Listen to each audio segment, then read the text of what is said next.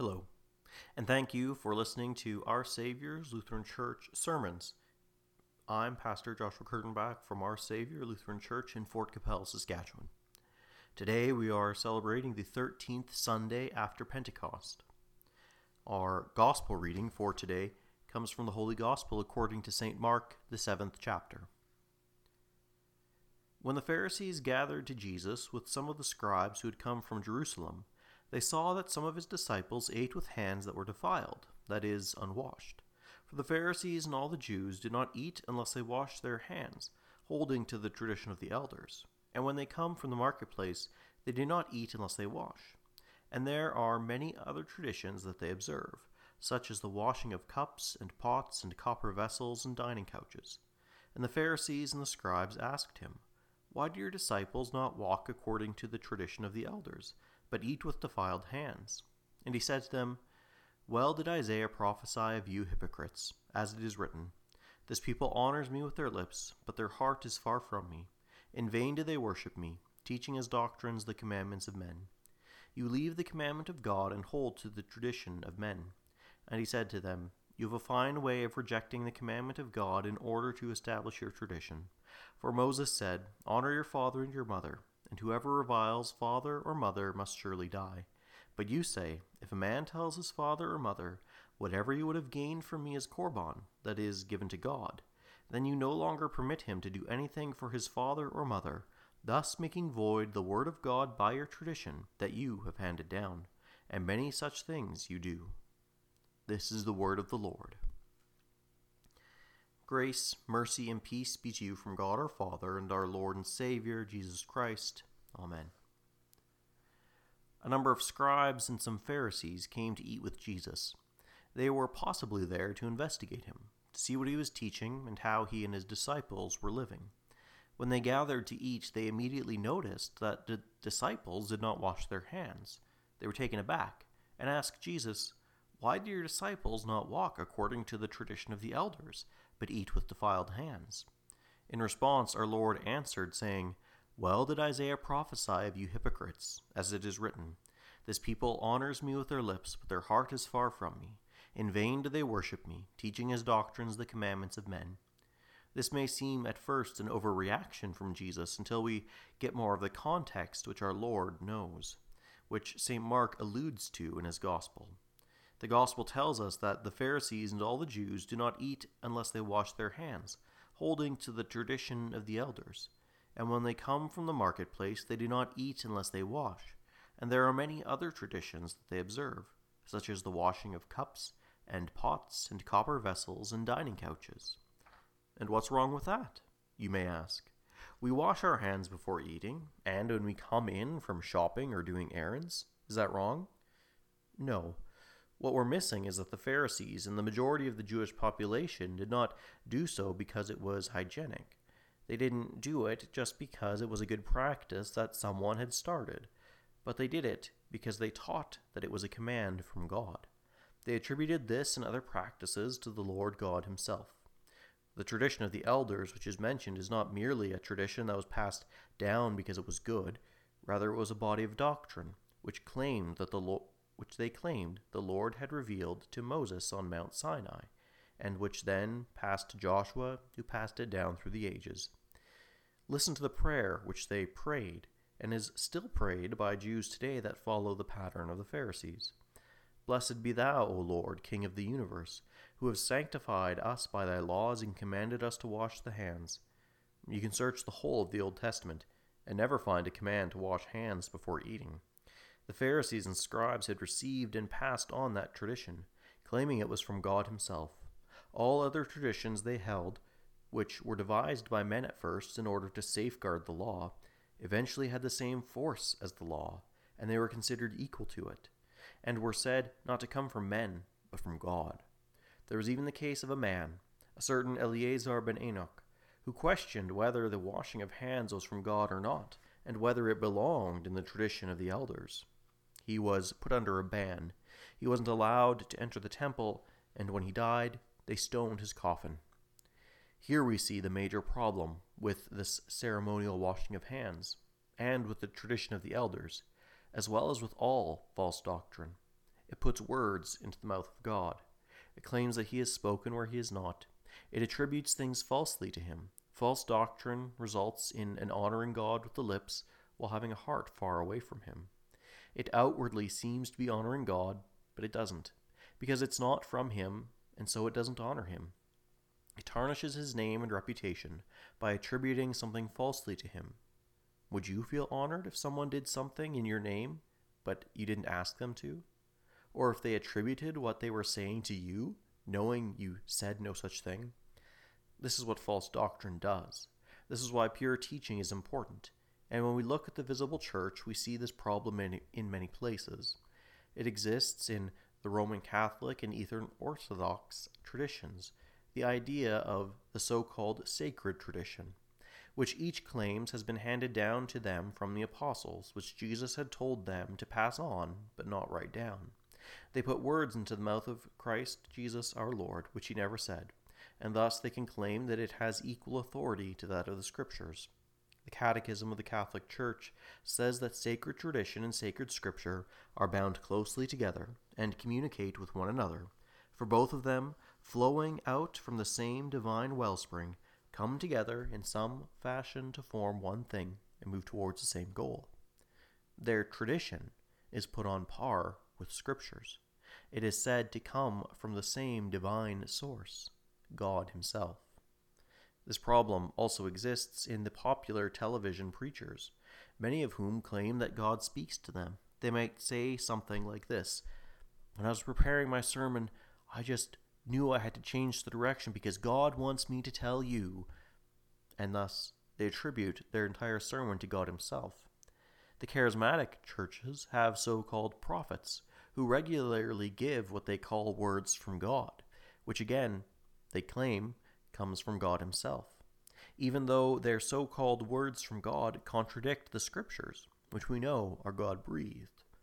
And we must watch ourselves lest we follow these teachers who teach falsely, who attribute to God things he did not say. We must likewise ensure that we do not fall into the same trap. We must be careful not to attribute our traditions to God. We must watch ourselves lest we attribute things to the Lord that he did not say, or do, or command. If we do, we fall into the same trap as the Pharisees. But what God has actually said is so much better than anything else. His law is sharp and clear all on its own, far better than anything we could add or augment. We can't add to it, for God's law is already perfect. God's will is perfect. We can apply it in different situations, but we can't increase it or diminish it. God's law works to accuse us when we have done wrong, and to point us towards the right path that is in accordance with his will. The gospel, too, is clear and radiant, and far more glorious than anything we could add or replace it with. It is splendid, shining with grace and truth. The gospel, which both the Old and New Testaments clearly proclaim, is the promise of salvation to mankind by the work of God, that the Son of God became incarnate, taking on flesh from the Virgin Mary, that he was born a man with a restored nature, because his virgin birth and his humanity and divinity united in one person. This same one, Jesus Christ, died for us as an offering for sin, dying in the place of sinners, so that all who have faith in him, that is, all who trust in him, are justified for his sake and made right with God. The promises of God in the gospel of eternal life in the new heavens and the new earth are greater than anything we could add, and are worthy of being held firmly, and without the admixture of error. So too, the gifts which he gives, the means by which he delivers these promises to us, are far greater than any counterfeit ones that may be held up by false teachings.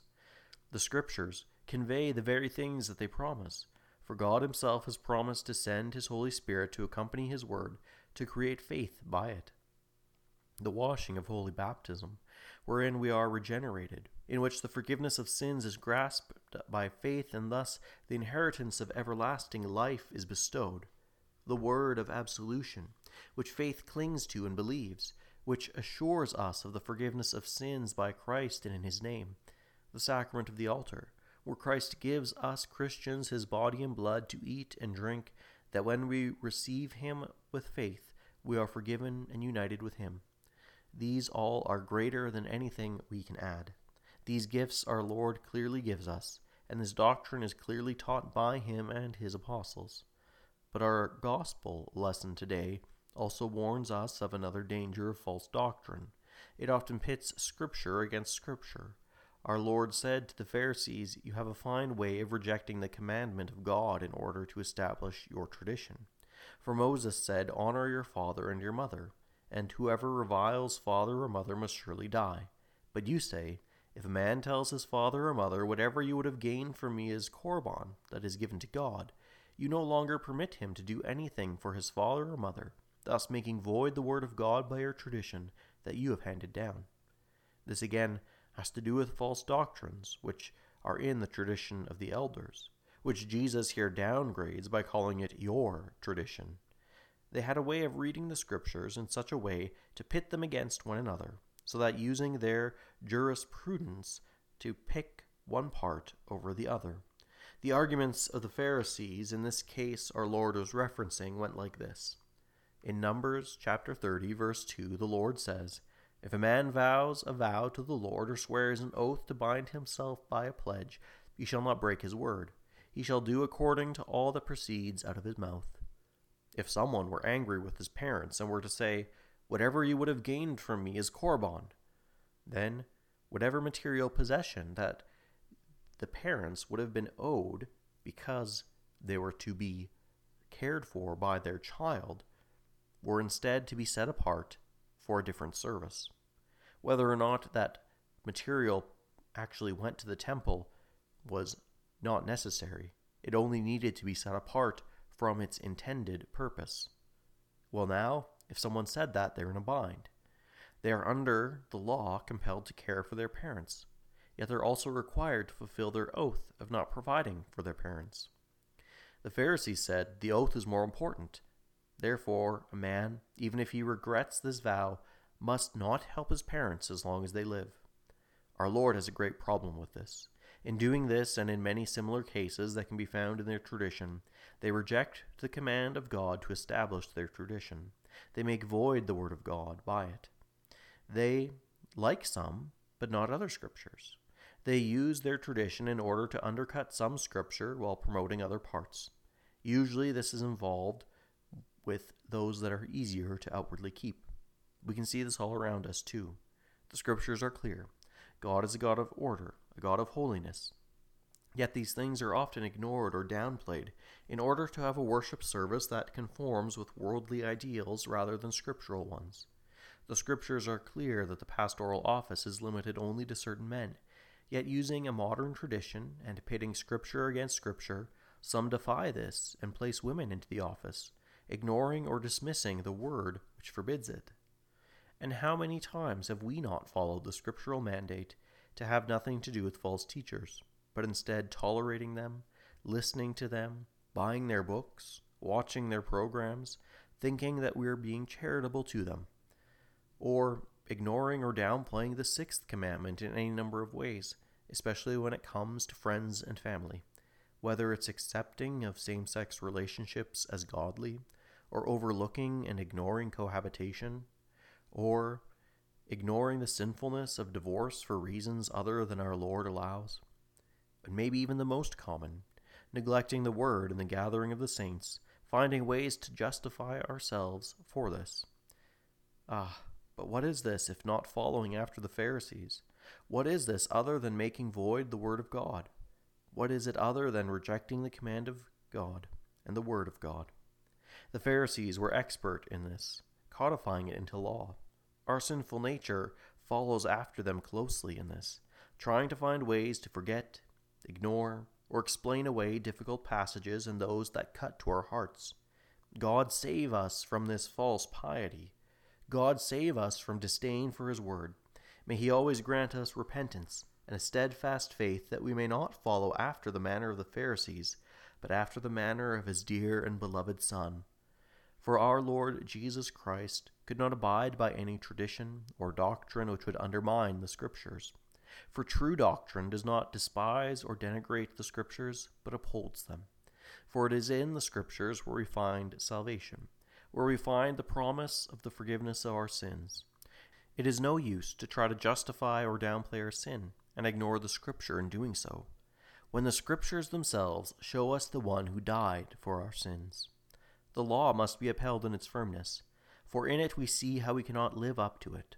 When we ignore it, or downplay it, or cast it aside, we show disdain for the Word of God, and instead say that we would rather be comfortable with ourselves and our sin. But when we acknowledge our sin, which is revealed by the law, and turn to Christ our Lord in repentant faith, the sweetness of the gospel is displayed. We see how He freely forgives our sin, how He has done all for our salvation, so that we do not need to try to justify ourselves, but rather, despairing of ourselves, we may rest wholly in Him. He is the salvation of Israel which comes from Zion, so let us rejoice and be glad. Thanks be to God.